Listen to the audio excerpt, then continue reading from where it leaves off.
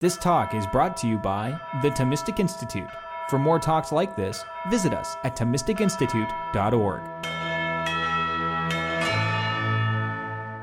So the treatments of the first petition of the Lord's Prayer show a striking consistency of interpretation from the earliest fathers through Aquinas, namely that the words, "Hallowed be thy name," are a prayer for divinization. I would have expected the emphasis to be on the praise of God. After all, we're saying to our Father in heaven, "Hallowed be thy name." And Aquinas and others explicitly state that the praise of God must rank first. However, their attention in their expositions on this petition is largely focused on our being made like our Heavenly Father. This is the point that I wish to make today. And I didn't set out to prove this theme, rather I was totally ignorant of it and discovered it in my investigation of the topic. After finding this theme in the Fathers of the Church and Aquinas, I also found it naturally in secondary literature, such as Father Paul Murray's Praying with Confidence, Aquinas on the Lord's Prayer, that's from 2010, and Gerhard Lofink's The Our Father, A New Reading from 2019, and Mysteries of the Lord's Prayer, Wisdom from the Early Church from 2021 by Father John Gavin, who will speak to us tomorrow. But to me, the more obvious connection would be between the invocation, Our Father, and filiation or divinization, rather than the first petition, "Hallowed be thy name." And indeed, Father Gavin discusses divine adoption and growth in divine likeness more in connection with addressing God as our Father than specifically with the first petition, although he finds imitation of God there as well. So my presentation will unfold in three sections, two very short sections before we turn our attention to Aquinas in the third section. In the first section, I'll have a few general observations about the Lord's Prayer. In the second section, I'll look at Tertullian's text, the earliest extant commentary we have on the Our Father. And in the third section, I will address the connection between the first petition and divinization in Aquinas, which will include a brief examination of Cyprian and Augustine, and even a little bit of John Chrysostom and Gregory of Nyssa, insofar as Aquinas appeals to them in his own reflection on the Lord's Prayer. And actually, I should have started with, does everyone have a handout? Because it would be, if you don't, we should get you one. It would just be helpful. I have a fair amount of text that I'll be referring to. Yeah, and actually, I can explain that maybe. So, right, quotations, I'll announce most of them, but some of them I will not, but that way you'll still have them. You can refer to them. And you'll see it's 4 pages, so that's why I didn't include the original language, mostly Latin and some Greek, because 8 pages would have been a bit much. And as I said, I won't announce all of them because that could become obtrusive, so some of it will just be, you will hear me refer to it, and you can look at it if you want to. Yeah, so I'll be addressing then in the third section Aquinas' work on divinization in connection with this first petition. I did also look into Origen, Chrysostom at greater length, Gregory of Nyssa and Maximus, but we couldn't cover them and finish within the allotted time, but we can talk about them afterwards if you like. I looked into two other points that we will not have time to cover, so I'll mention them now in case you'd like to ask about them in the question session afterwards. Today and also like tomorrow, there's quadlibital, so there's time for questions later, I believe. The first point is that I will not cover now, is Aquinas' alignment of the first petition of the Lord's Prayer with the gifts of fear and wisdom and their corresponding beatitudes, namely about the poor in spirit and about peacemakers. Augustine assigned a gift of the Holy Spirit and its corresponding beatitude to each of the 7 petitions of the Our Father, and Aquinas follows his example. But Augustine draws a connection only between this first petition, the first beatitude, about poor in spirit, and the first gift of the Holy Spirit, fear of the Lord. Aquinas does that, but he adds also the connection with the 7th beatitude, dealing with peacemakers, and the 7th gift, namely wisdom. And the second point that I won't have time to cover in my lecture is the question of the one to whom this prayer is addressed, our Father. Is it the person of the Father? Or is it the whole Trinity? Aquinas asks this question directly and answers that the Our Father is prayed to the whole Trinity, which for modern sensibilities could be a shock the first time you hear that. Earlier authors don't raise the question for its own sake, but seem to simply presume that it's prayed to the person of the Father, but then for some of them, because of the unity of the divine essence, the Son and the Spirit are not ruled out, but are included along with the Father. So again, we can talk about that later if you like. So first, a few general comments on the Our Father. The Lord's Prayer is given to us in the Gospels of Matthew and Luke. So Matthew 6, 9 through 13, and Luke 11, 2 through 4. The version supplied by Matthew is the one we recite in the liturgy. This prayer does not appear in Mark or John, although Mark 11:25 has the phrase from the prayer given by Jesus as an instruction, namely, when you pray, forgive, and your Father in heaven may forgive you. Now, in the whole Old Testament, God is referred to as Father 22 times. Once we read the Old Testament through the lens of the New Testament, the first time you hear that, it's like, surely more. And you can count it slightly different ways, but I'm relying on Father Francis Martin, 22 times. Whereas in the four Gospels alone, God is referred to as Father 170 times. And in only one of the 22 Old Testament references do we find God addressed directly as Father. In the other references, God might refer to himself as a father, or the speaker might say, Lord, you are our Father. But only in the Book of Wisdom, 14:3, do we hear, it is thy providence, O Father. So if we miss the revelation of the Father, we will have missed the New Testament revelation. There are only 3 ante-Nicene commentaries on the Lord's Prayer that are extant. Those are provided by Tertullian, whose years are basically 155 to 220, Origen, say 184 to 253, and Cyprian, say 210 to 258. Some significant authors, such as Gregory of Nazianzus and Basil of Caesarea, didn't comment on the Our Father, not extensively, but others like Gregory of Nyssa, Augustine, John Chrysostom, Bonaventure, and Aquinas did, Maximus also. The Our Father is traditionally understood to contain 7 petitions or clauses, but Luke only includes 5. Aquinas turns to Augustine's Enchiridion for an account of why this is, namely that in Luke, Matthew's 3rd petition, thy will be done, is included in the first 2, hallowed be thy name and thy kingdom come, so he doesn't have to bother writing it out.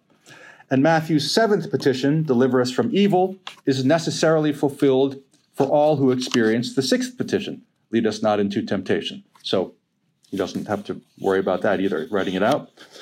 So I'll quote him here. If you consult your handout, you can see where Aquinas is quoting Augustine, where he is speaking for himself. This is quotation number 1.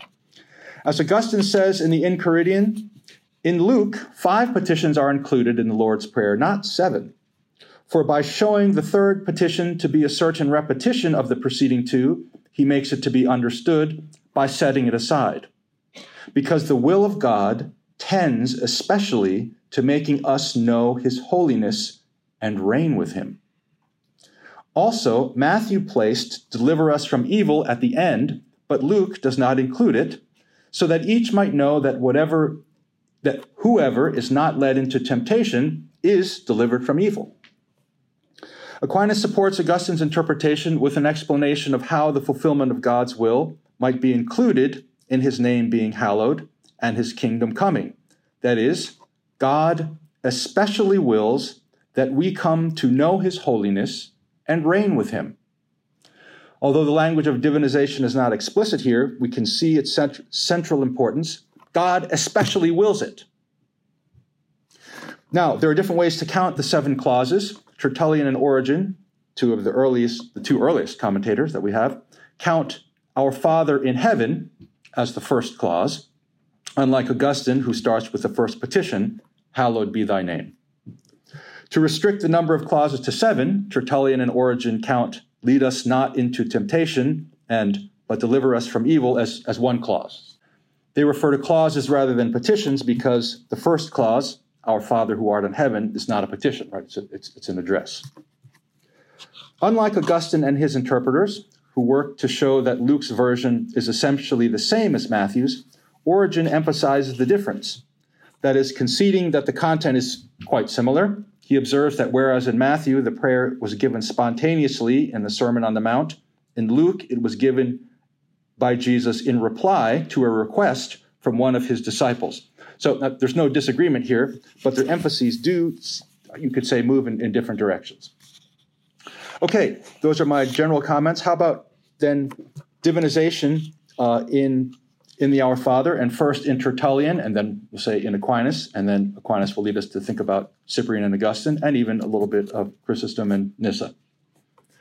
From the earliest commentary on the Lord's Prayer, namely Tertullian's, it is observed that praying, "Hallowed be thy name," is for our good, not for God's. Tertullian, Cyprian, Origen, Nyssa, Chrysostom, Augustine, Maximus, and Aquinas all have this idea. The more evident meaning that we ought to praise God so quickly moves to the idea of divinization. This move would not seem to be a given, at least not to me. While not such a hidden possible meaning, it is striking that this interpretation appears to be universal. That's really what just kind of leapt out at me as I was looking into this. In any case, this theme of divinization is a thread that runs through all of these authors that I just mentioned. That is, in praying, "Hallowed be thy name," we praise God most profoundly by becoming like him. Verbal praise is not sufficient. The effect of grace necessitates transformation. We could also add that for Aquinas, prayer is more petition than it is praise. In the Summa Theologiae, Thomas clarifies that 3 things are required in a prayer, and the second is petition. In his commentary on the Psalms, Aquinas teaches that the confession of praise is an effect of prayer. Right? So prayer is petition. How about Tertullian then? Tertullian makes clear that God would not suffer if we did not pray that his name be hallowed, for his name is hallowed through himself, and it is he who sanctifies all others. Rather, this is a prayer that God's name be made holy in us, which extends to our praying for the whole human race, even for those who hate us. This is quotation number 4. We ask it so that it might be hallowed in us, who are in him. At the same time also with others, whom the grace of God still awaits, so that we might also obey this commandment by praying for all, even our enemies. So we see this theme of divinization in the earliest extant commentary we have. We ask that the Father's name be hallowed in us who are in grace and in those who will yet come into the life of grace. Okay, that's good for Tertullian. How about Aquinas? Aquinas discusses the first petition of the Our Father in 5 works: the Compendium Theologiae, the Summa Theologiae, and his commentaries on Matthew, on John, and on the Lord's Prayer. His exposition is more abundant in the Compendium Theologiae and his commentaries on Matthew and the Lord's Prayer, yet in all of these works, we will find this strikingly consistent theme of divinization. Aquinas' analysis of the Our Father borrows readily from Augustine's writing on this prayer, and the part of Augustine's discussion that interests Aquinas significantly draws from Cyril's insights. So that's why I say we'll see them along the way too. So after a brief remark about Aquinas' appropriation of these 2 ancient fathers, including a couple of observations about the attribution of authorship, we will examine the 5 relevant works of Aquinas in the order in which they were composed so that we retain a chronological orientation. So first, Cyprian and Augustine and Aquinas. So Cyprian and Augustine and Aquinas show, when we look at them, we see for the key idea that hallowed be thy name is a prayer that the Father's name be made holy among us, in the sense that we are made wise and holy by turning our mind to divine things. Thomas turns to Augustine, who is largely borrowing from Cyprian. For some of the text, Augustine quotes Cyprian verbatim with explicit attribution. Thomas quotes Augustine more amply than he does Cyprian, but oftentimes Augustine is merely quoting or paraphrasing Cyril. For instance, the phrase, "We do not ask as if the name of God were not holy, but so that it might be held as holy among men," which is from Augustine's commentary on the Sermon on the Mount and is quoted in the Compendium, the Summa, and the Catena on Aurea on Matthew, is in fact just a paraphrase of Cyprian. And that's number 5 on your handout if you want to look at that. Aquinas is aware that Augustine turns, also on that I give you, right, you can see the different versions he has. Aquinas is aware that Augustine turns to Cyprian's commentary on this prayer, noting in the Summa Theologiae Prima Secundae, question 109, that Augustine confirms his assertion with the words of Cyprian concerning the phrase, hallowed be thy name. Now, around 1263, Aquinas attributes some of Cyprian's words to Chrysostom in the Catena Aurea on Matthew, in the section where he's talking about the Lord's Prayer, naturally. Later, in the Compendium Theologiae, 1268, so about 5 years later, Aquinas correctly identifies much of the text as coming from Cyprian. So what is Cyprian's text? In his commentary on the Lord's Prayer, Cyprian teaches, this is quotation number 7, after this we say, hallowed be thy name. Not that we wish God be made holy by our prayers, but that we should ask God that his name be made holy in us. Besides, how could God, who is the source of holiness, be made holy? But because he himself said, be holy, for I am holy, we pray and beseech him that we who have been made holy in baptism may persevere in what we have begun to be. And we pray for this every day, for we need to be made holy daily, so that we who fail daily might cleanse our sins by constantly being made holy. The Catena Aurea, so 1263, reports this passage with slight abbreviations and variations, attributing all but the last line to Chrysostom. Then, as I said, 5 years later in the Compendium, he corrects the attribution, and that's number 8 on your outline. Hence, by saying, hallowed be thy name, we wish, as Cyprian says, that his name be made holy in us. For because Christ says, be holy because I am holy, we ask this so that we, who have been made holy in baptism, might persevere in that which we have begun to be. So we also beg daily that we might be made holy, so that we who fail daily might cleanse our sins by constantly being made holy. So you can see his text is pretty good that he has, the addition he has from Cyprian. This passage is also of interest since we find Aquinas placing the words, be holy because I am holy, on the lips of Christ.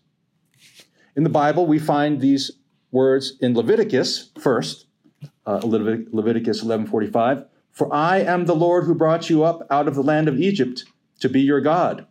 You shall therefore be holy, for I am holy.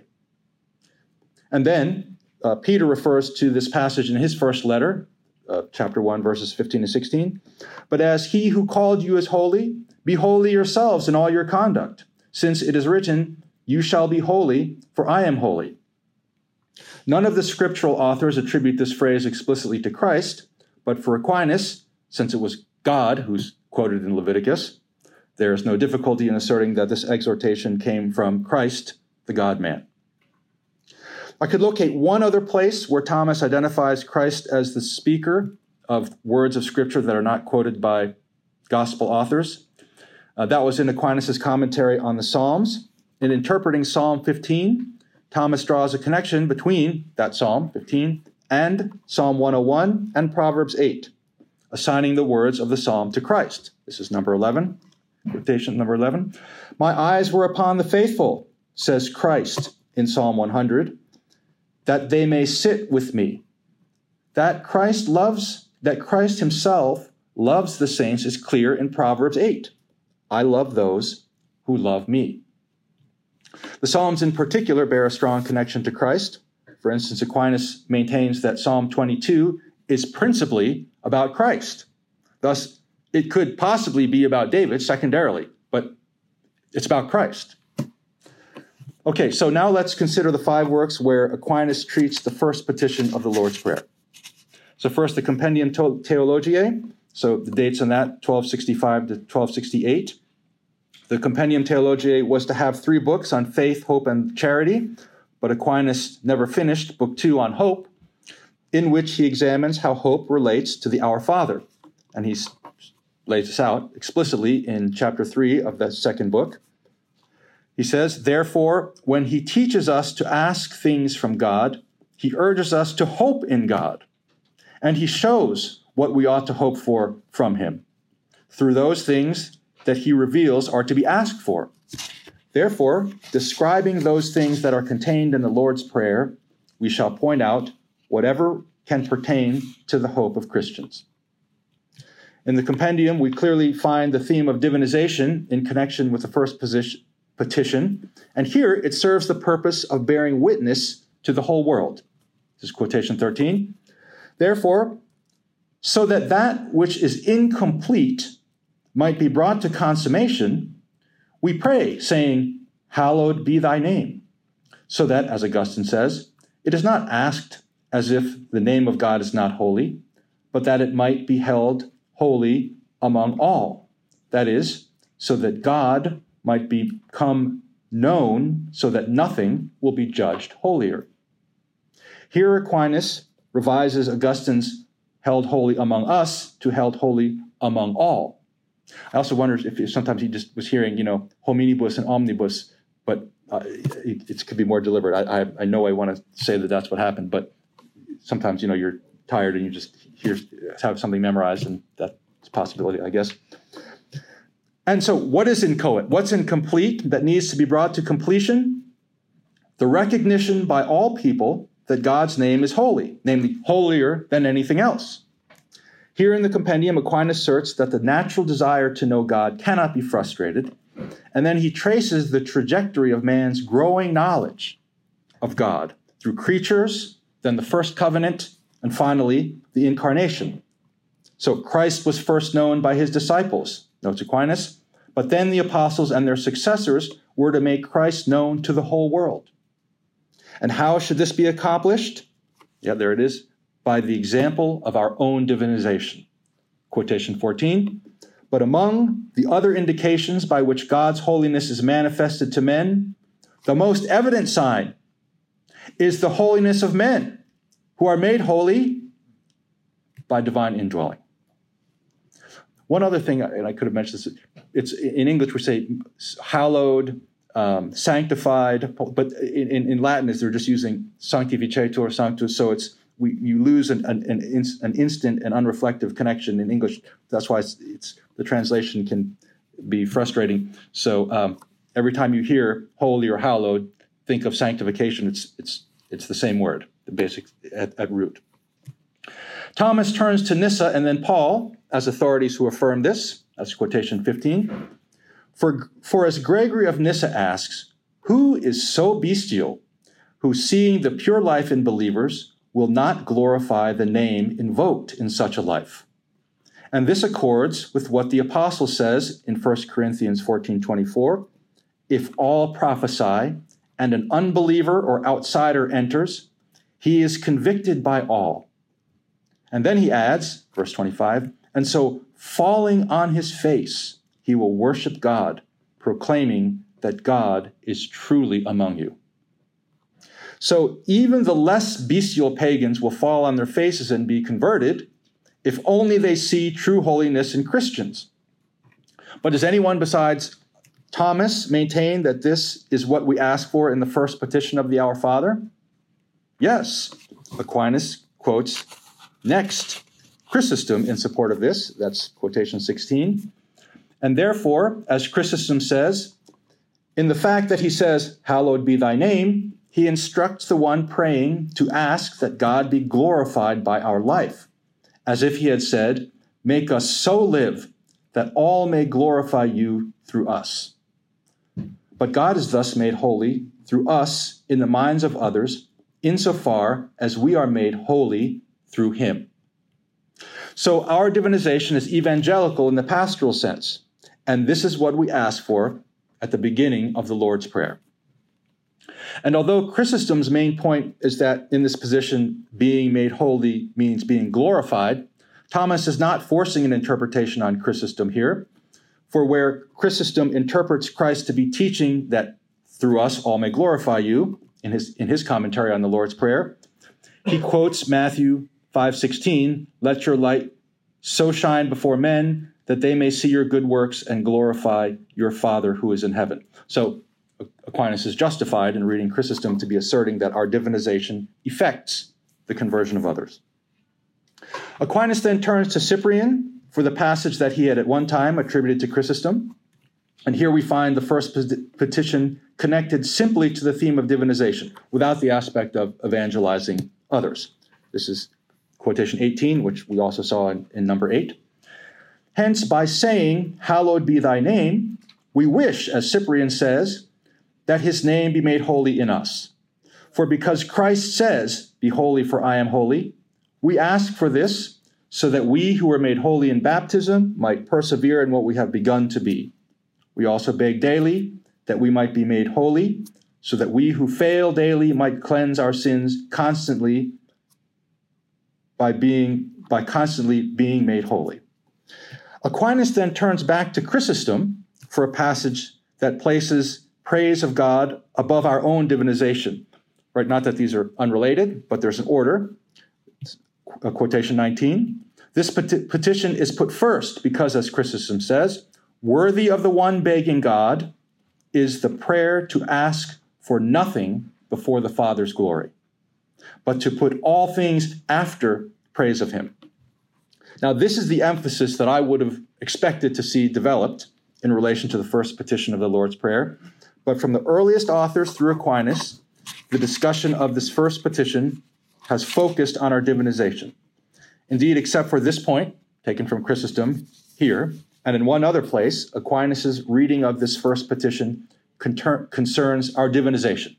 That other place is in his commentary on the line, "I sought the Lord," from Psalm 34, where "hallowed be thy name" is interpreted to mean that one should seek God himself, right? So that's emphasis on praise. That's quotation number 20.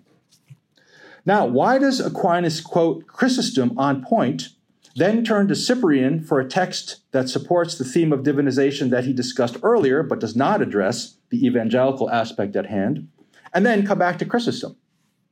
Well, I would never want to suggest that Aquinas was too lazy to cut Cyprian's quotation out and move it to a more relevant place after he had learned that it wasn't Chrysostom. So let me say instead that if you ever find anything like this in my own writing, just know that it's not on account of oversight or laziness. I'm just imitating the mighty Aquinas. Okay, the Summa Theologiae, second part. So that second part's from 1268 to 1272.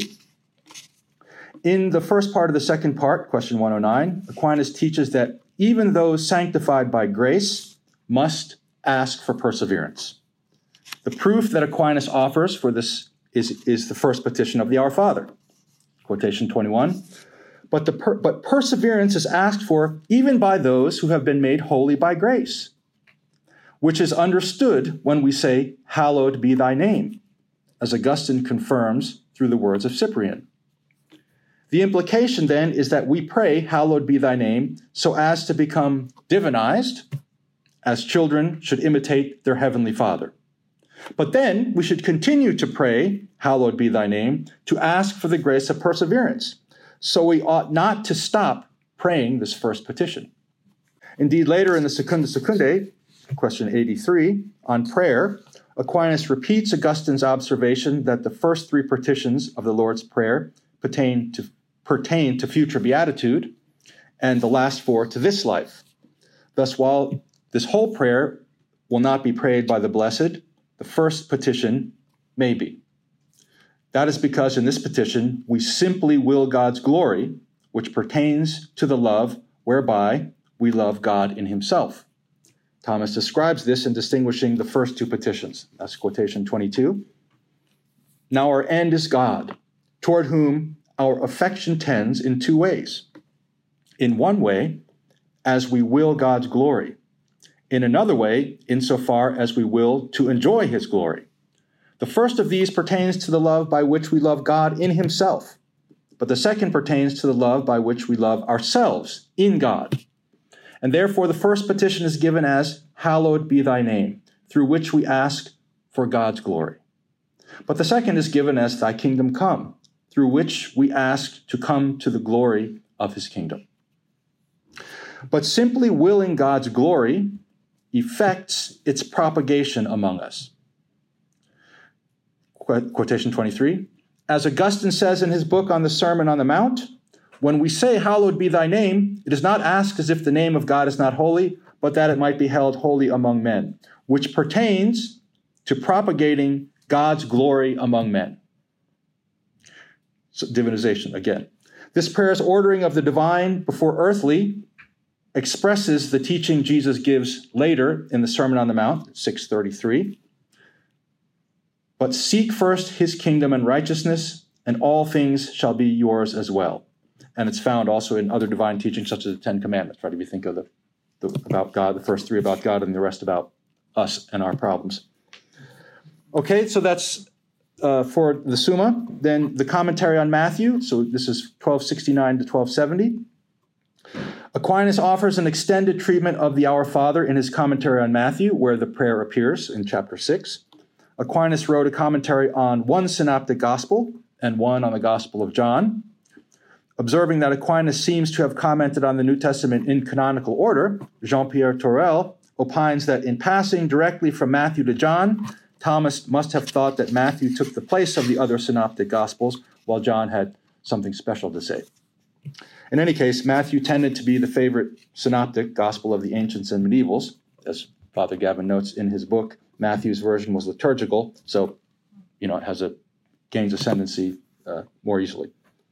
The association of divinization with the first petition of the Lord's Prayer appears clearly in Thomas's commentary on Matthew, recalling that Christ admonishes us not to babble on like hypocrites. Aquinas notes that in the Lord's Prayer, there are few words given to us by the advocate, like a defense lawyer in court. This prayer, he explains, has three things: brevity, perfection, and efficacy. So we will be particularly interested here in his comments on efficacy. So I will just go after the first line, just skip down to the third characteristic. And this is quote 25. And this prayer has three things: brevity, perfection, and efficacy. It is efficacious because prayer, according to Damascene, is a petition of suitable things from God.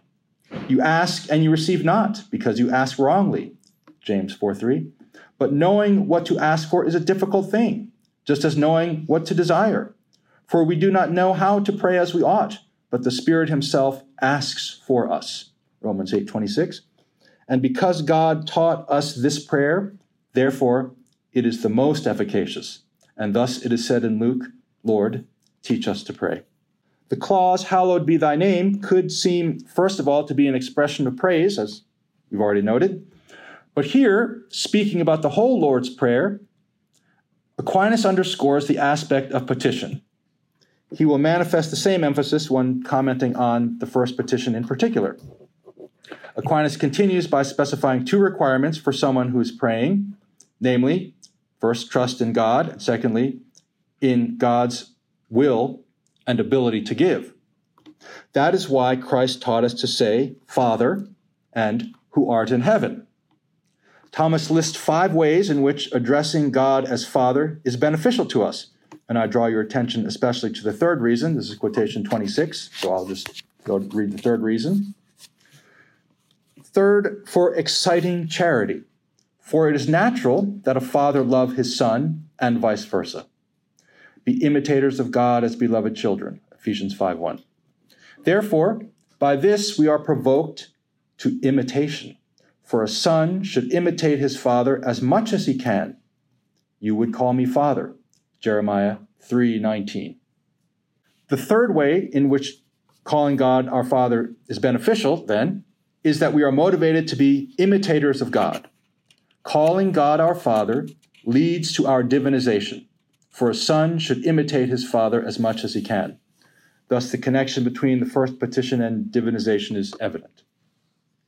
Aquinas also reviews 3 errors that are avoided by praying Our Father who art in heaven. The first error is to suppose that God does not care about us. This is ruled out because fathers have providence. The second error is to imagine that God imposes necessity on us. This is corrected by the fact that sons are free. It is rather slaves that say Lord instead of Father. And finally, there is the erroneous idea that prayer changes God. Acknowledging that our Father is in heaven rules that out because it establishes that God is above. Right? For Aquinas, very clear analogous causality. God's not competing with us. We can talk about that later if you want. Then regarding our central interest, Aquinas explains how the word heaven is to be understood. And what do you suppose that might be? Well, of course, the saints. The saints? Yes, that's what he says. Quotation 27, by heaven is understood the saints. According to Isaiah 1:2, hear, O heavens, or but you dwell in the holy places, Psalm 22:3. And he says this to obtain greater confidence, because it is not far from us. You are among us, Lord. Aquinas makes this same assertion again a few paragraphs down, as well as in his commentary on the Psalms, and he adduces the same suggestion in different language in his commentary on the Our Father. This is an overwhelmingly intimate association of man with God. The word heaven signifies those whom God has divinized. Thomas next turns to three authorities, Augustine, Cyprian, and Chrysostom, to assist in interpreting the first petition of the Our Father correctly, because it could seem as if we should not pray, hallowed be thy name. For God's name is always holy, as we've said, and does not need to be made holy. And, he says, this has been explained by the saints in many ways, yet all of them, as we will see, bear the theme of our divinization. So quotation 28. First, by Augustine, and I believe that this is the more literal, hallowed be thy name, that is, the name that is always holy, might appear to be holy among men. And this is to honor God. For by this God's glory does not increase, but our knowledge of it, as we read in Sirach 36:4. So in them be magnified before us. And fittingly enough, after our Father who art in heaven, he says, hallowed be thy name, because nothing so proves sons of God, for a good son shows honor to his father. So this first petition is a prayer that we come to know God's glory and recognize the holiness of his name. And thus honoring our Heavenly Father, we prove our sonship, which we profess just before this petition by addressing God as our Father. The divinization of our minds and actions bespeak our divine adoption.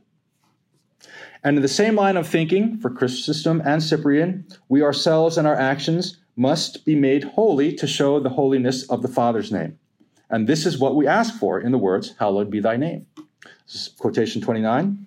According to Chrysostom, hallowed be by our works, as if to pray, make us so live that by our works your name might appear to be holy, as in 1 Peter 3.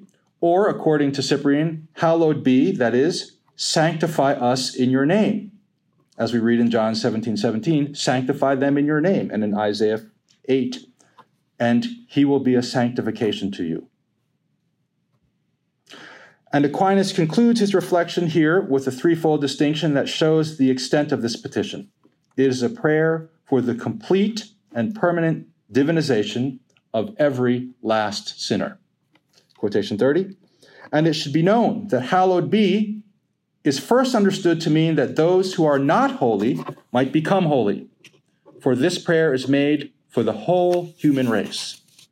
Second, hallowed be, that is, that they persevere in holiness. Third, hallowed be, so that if anything is mixed in with their holiness, it might be removed. For every day we need to be made holy because of our daily sins. So unlike the Father's name, we must be changed and made holy, as Augustine observes in connection with this petition. The points about needing to be cleansed daily and then persevering echo Cyprian's interpretation, and the concern for the entire human race repeats an idea from Chrysostom, both of whom Aquinas quoted in the Compendium Theologiae, as we saw above. Okay, how about the commentary on John? That's 1270 to 1272. We're moving closer to the end of his life. In Thomas's commentary on John's Gospel, we find the theme of divinization in association with the Father's holiness, with the apostles being made holy. Aquinas explains that Christ addresses the Father not just as Father, but as Holy Father, because the Father is the source of all holiness. And Christ was asking for his apostles to be made holy. Here we see Aquinas' theology of grace shine through. Sons should imitate their heavenly Father, but that must begin with the Father's initiative. Jesus asks the Father to make them holy. Quotation 31, Christ asks the Father, and with good reason, because he is the principle of every good. As we read in James 1:17, every optimal thing given and every perfect gift is from above, coming down from the Father of lights. But he adds holy because he in himself is also the principle and origin of all holiness. And because he was ultimately asking for the apostles' holiness, sanctification, and we read in Leviticus 19:2, you will be holy, for I, the Lord your God, am holy. And in 1 Samuel 2:2, he is not holy, as is the Lord. But he asks for their protection. So the same theme we see in the commentary on John. Then the commentary on the Lord's Prayer, 1273, does this work? Thomas's commentary on the Lord's Prayer is a series of sermons on each petition, preceded by a prologue. Naturally, where would you go if you're going to work on this question? You go, this is the first place you turn for Aquinas' account of the Our Father, especially since it's a very late work, a year before his death. But unfortunately, one of the sermons was lost. You want to guess which one? Yeah, the first one, the one I'm working on. Oh, well. Now, there's a lesson here for students and faculty alike. Check your texts. We have such wonderfully easy access to text. You just go, the Aquinas Institute, right before we had the Father Joe Kenny site, and then Isadora cloned that after that kind of went under. And then the Aquinas Institute, it's just such easy access, we can become complacent. But on the Aquinas Institute site, you should, click that little blue and white button I for information, because if you did, you would discover that many of the editions supply the missing sermon from a contemporary, Aldo Brandinus, and I would not have minded learning that before I was analyzing it and writing some things on it, and then I was like, oh, you find out, and you're like, oh, okay, I guess we'll not use this. Same thing with, you have to be careful, because today we're very fussy about plagiarism and copyright and royalties. So, it's my name or it's not my name. But, same thing about Albert's Summa when I was doing my doctoral work. And it's like, I read a comment by Emery who said, Albert's Summa was put together by his students, but it reflects Albert's thought. And I was like, what? I've been quoting that all. Oh, you have to take it all out and you go find it in the Sentences commentary. Alexander of Hale, similarly, you just have to be, so a lesson. But all is not lost. The prologue of this work is replete with the theme of divinization. Now, since the prologue does not pertain precisely to the first petition, I will only point out one example, which is particularly relevant to the first petition, because in his commentary on Matthew, Aquinas offers the same interpretation in connection with the first petition. What is that example? Well, in the clause, Our Father who art in heaven, what does heaven mean? According to Aquinas, it means in the saints. God dwells in the saints. Here again, the saints are compared to heaven. When we pray, Our Father who art in heaven, we should understand Our Father who art in the saints. In support of this interpretation, Thomas quotes Psalm 19:1, the heavens proclaim the glory of God, in which he takes the heavens to refer to the saints. To make his point about indwelling, he turns to Ephesians 3:17, that Christ may dwell by faith in your hearts, and also 1 John 4:16, that he abides in charity. He that abides in charity abides in God and God in him. And then also John 14:23, if anyone loves me, he will keep my word, and my Father will love him, and we will come to him and will make our dwelling with him. In Aquinas' account, we shall be divinized. And the first petition of the Lord's Prayer asks for that. So in conclusion, By examining the works of Tertullian, Cyprian, Nyssa, Chrysostom, Augustine, and Aquinas, we can see that from the earliest patristic commentators through Aquinas, treatments of the first petition of the Lord's Prayer show a striking consistency in interpreting the words, "Our Father who art in heaven, hallowed be thy name," to be a prayer for our divinization. One might have expected the emphasis to be on the praise of God, at least I would have, and two of the authors we have consulted state explicitly that praise comes first. However, the bulk of attention in their expositions is focused on this position as related to our being made like our Heavenly Father. The Father's name is always holy, and God does not need us to make it holy. So the point of our petition is that the Father's name be held as holy among us, and that is accomplished most profoundly by our becoming like Him. Thanks for your attention.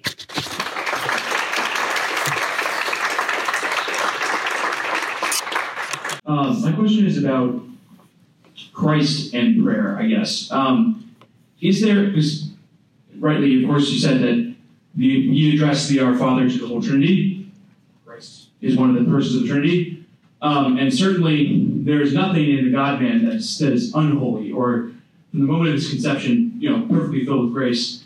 But in regards to, I guess, the glorification of the Father, is there a sense in which Christ could have prayed something like the Our Father, referring to the Father, both because even insofar as Christ, or the Word, I guess, is a principle of the grace that is within Christ, He is that in virtue of what He's received from the Father. So the Father is still, in a way, the principle of the glorification which the Son gives Him. I guess that's kind of what my question would be. Yeah, good. So in His divine nature, of course, He doesn't pray, but in His human nature, to the Father, certainly, but not the Our Father, not the prayer, because forgive us our trespasses, no, right? And that's right. And also, if you look at the text, it's rather clear. Like the disciples say, "Teach us how to pray," and He'll say, "When you pray, say." So yes, and he says right in the Gospels that He's praying, Father, I thank Thee for hearing me, and so forth. So He does, but not this particular prayer. But that also helps Aquinas' thesis about its prayer to the whole Trinity, but not by the Son, not by Christ. Cool here from the side. Thank you very much for the talk. And I wanted to ask you about, you mentioned how Aquinas talks about the Our Father being addressed to the whole Trinity. So how does this, what you were just presenting about how we are asking for our divinization, how does that look, the fact that we are praying to the Trinity? So if you could flesh out a little bit more on what's the impact of that. We're praying to the Trinity, so it's the Trinity that sanctifies it. Yeah, good. So first, Aquinas recognized that we pray directly to the Father, address the Father directly. I mean, we do that in the liturgy. He even says Christ taught us to do that, always through the Son. But the Our Father is most naturally addressed to the whole Trinity because all three persons have a paternal relation to us. Aquinas wants to be very careful in preserving that. So the analogy is God the Father is to God the Son as God the Trinity is to creatures. So we're very faintly Son. I mean, that's like stretching, if you want, that's the analogy being, right? Of the same nature, so we're closer on the ontological scale, we're closer to non-being than we are to God's being.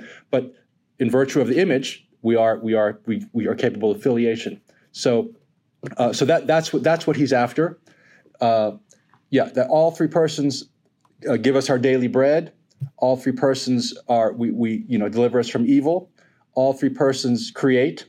So all three persons are God our Father. So that's what he's after. The other authors like the earlier ones, it's not a question they ask directly, but they still will say it.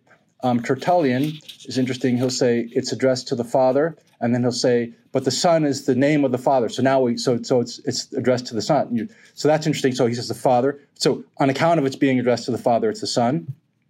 A couple other authors have a similar. I'm forgetting which one exactly, but Augustine is actually, sometimes it's not clear. In some of them, the subject shifts. It's like it's Christ speaking, then it's Nyssa speaking for himself, then all of a sudden. So, but most of them, as far as I can see, presume that it's addressed to God the Father, but on account of the unity of essence and their equal possession of divinity, the other persons, it applies to the other persons. You'll see that often.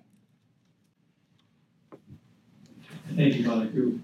To follow up a little bit on that, my understanding of Aquinas' teaching on divinization is that it's connected to his teaching on the invisible missions of the Son and the Spirit as kind of the way in which we are, the way in which our divine adoption makes us like God.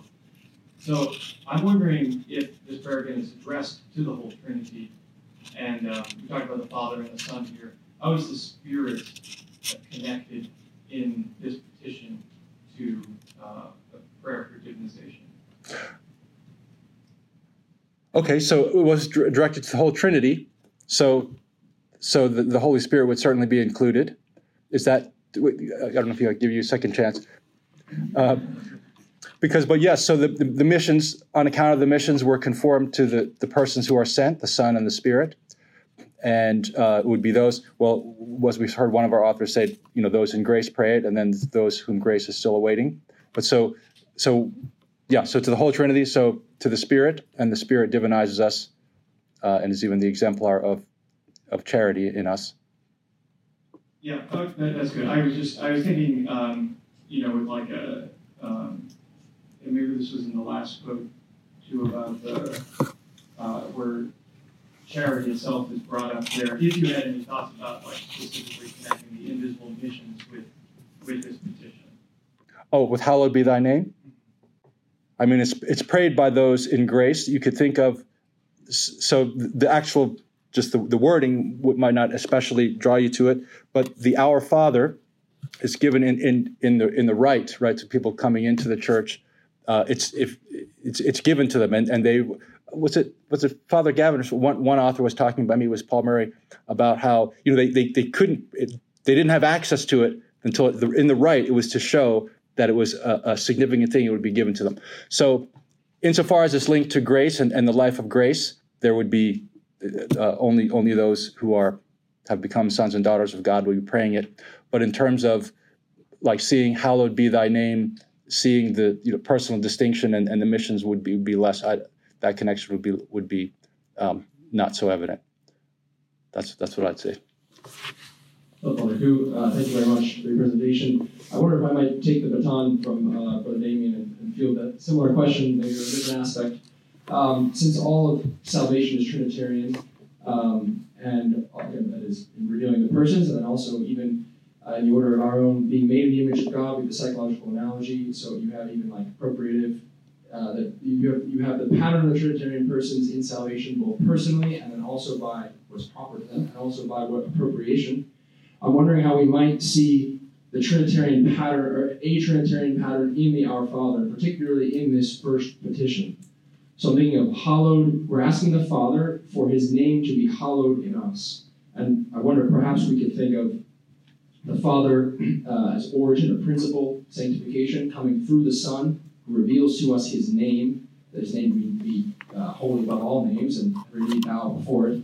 And then the sanctifier, appropriatively speaking, the Holy Spirit. So perhaps we can think of the Father, who is sending forth his name into our hearts, in virtue of or in the Holy Spirit, whether there might be some sort of Trinitarian pattern that Christ is revealing to us in that tradition. So what you said is absolutely true. So each person acts according to his own mode. So the Father, that's right. So the same way salvation comes about, the Father working through the Son, as all over John's Gospel, the Son says, I do what the Father shows me, and what the Father does, the Son does. So it's done through the Son and in the Holy Spirit. But so I wish I was looking for, it would be wonderful if you could see, and maybe there are some of the fathers break this out and find a particular manifestation of something triune in this particular petition. But I didn't see that immediately. But certainly it's all the petition, so pray to the whole Trinity, but to each person in his distinction, and that's how it comes to us. So as you said, the Father sending the Son, who teaches us. And this would be, you're right that, because Augustine says, well, who else would we address but the Son's own Father? And one of the other fathers says, that God is pleased by hearing his own words, the ones that were taught by him himself. So yes, the order is certainly there. The order of salvation being led back by the Spirit to the Son, to the Father. So that's definitely there. That's how the name is given. That's how divinization takes place. But I would like to, I wish it were there. It could just be my denseness that I don't see. But if someone said, well, show me the actual distinct Trinitarian aspects, I don't see that right away. But if you see something, it seems probably more appropriated than personally proper. Right. But how about name? Because I was thinking, like, does name? Did you want to appropriate that to the Son, probably, insofar as the Son reveals to us a divine name that can be spoken, that should be spoken by us, whereas the Tetragrammaton is not to be spoken. In that sense, at least appropriately, we can attribute that to the Son. Mm-hmm. Yeah. Well, Father, can I ask, this is maybe coming at a similar, the same point from a slightly different angle. You did mention this. I was wondering if you could perhaps say a little more about it. And that's the theme of filiation. And, so divinization, adoptive sonship, and this petition. Or what it means that we would speak about God as our Father from the perspective of a creature, something like that. Just if you have any reflections on this. Aquinas does briefly mention this in the John commentary when he is commenting on Jesus saying to Mary Magdalene, I go to my Father, tell them I'm going to my Father and your Father.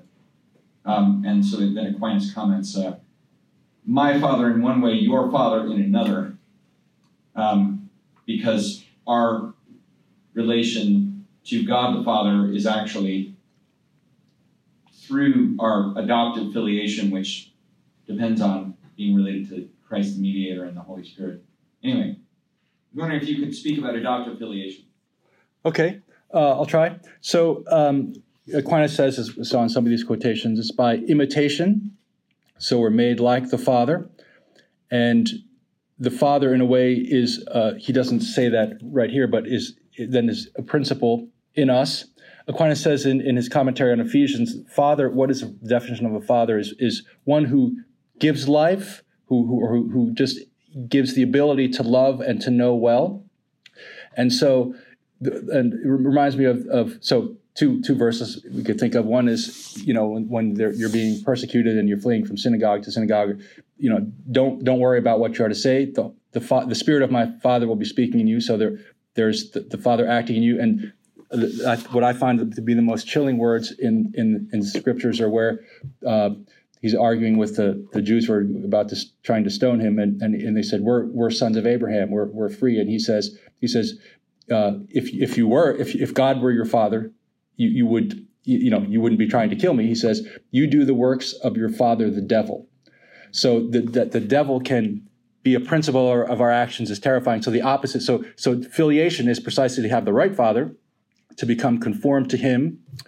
And it's interesting. I would certainly defer to those who have looked at this more, but in my cursory investigation in some of this, the Easterners' fathers tend to say more, you become conformed to him and then you pray the Our Father. Whereas the Westerners seem more to say, you pray this and that's how you be conformed. So, like it's a Maximus has a pretty hard line about something like prayer is the petition of one who has been, who lives rightly or has been conformed to God. You're like, well, I think of, I'm praying before I get there, So divine, so imitation would be the huge theme, and God in us, acting in us, and we become more like Him. So, and I know you've done a lot of work on the mission, so you could tell the rest of the story.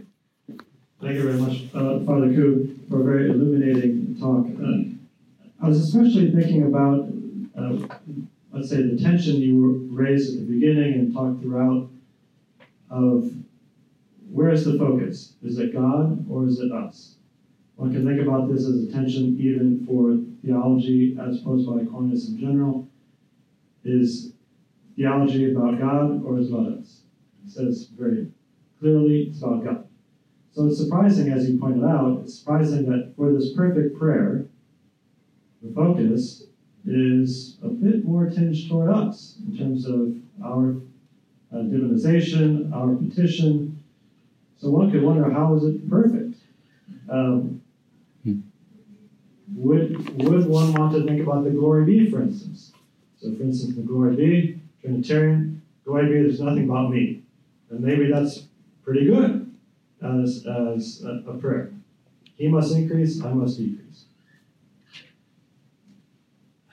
Along those lines, some of the questions that were asked at the beginning of the Q&A, and with the Trinitarian aspect of God as well, I'm wondering if the last quotation and some of the others that touch upon charity may help. And I'm just kind of talking out loud, and I'm sure you could elucidate this, but that's kind of asking, just kind of wondering out loud, and you can clarify. If perhaps a focus on God will lead us to think of, let's say, religion or praise as the proper sort of perfect prayer, but if when St. Thomas talks about religion, the virtue of religion, he then also every so often kind of teases out what is infused religion, which is going to involve the form of charity. So with, for instance, that last quotation where he talks about charity and God, God and us and God, is it right to say that Thomas's focus with the Our Father as a Trinitarian prayer, as a prayer of petition, as a prayer of divine filiation, is his focus charity, perhaps? And religion as infused, or the infused version of religion, which is going to be charity-driven in a sense? And insofar as charity has God as its proper object, even whenever we're talking about charity toward our neighbors, it's proper, our object remains God. I don't know, I'm just wondering, is that, what would you say about that? Is there some way that charity is going to help us on this question? Well, I think you can't. I think it's an intelligent way to look at it as it's the perfect prayer. It's and what we're all aiming for is unity, to be united with God in charity. So certainly that has to be there. That was very insightful to connect it to the virtue of religion, because Aquinas says that holiness, the virtue of holiness, and religion are the same in the real order but distinct logically. And I came across that because I was looking for a definition for holiness. And we tend to say or think of it as consecrated, set apart, but I didn't find that in him. He talks about it as purity of divine goodness, and then holiness as its religion.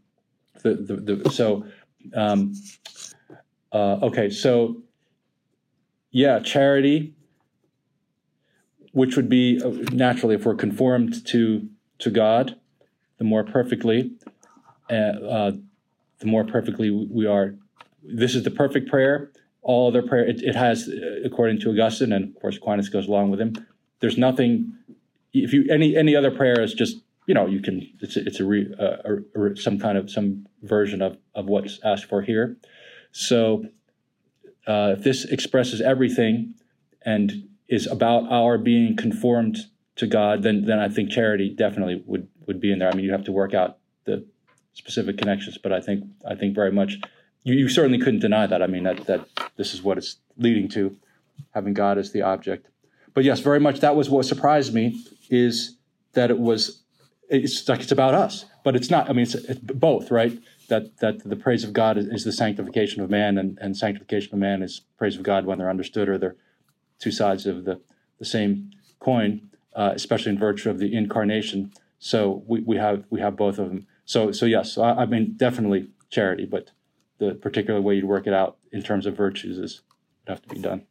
we're about to take our break, but before we do, let's give our thanks to Father Coop.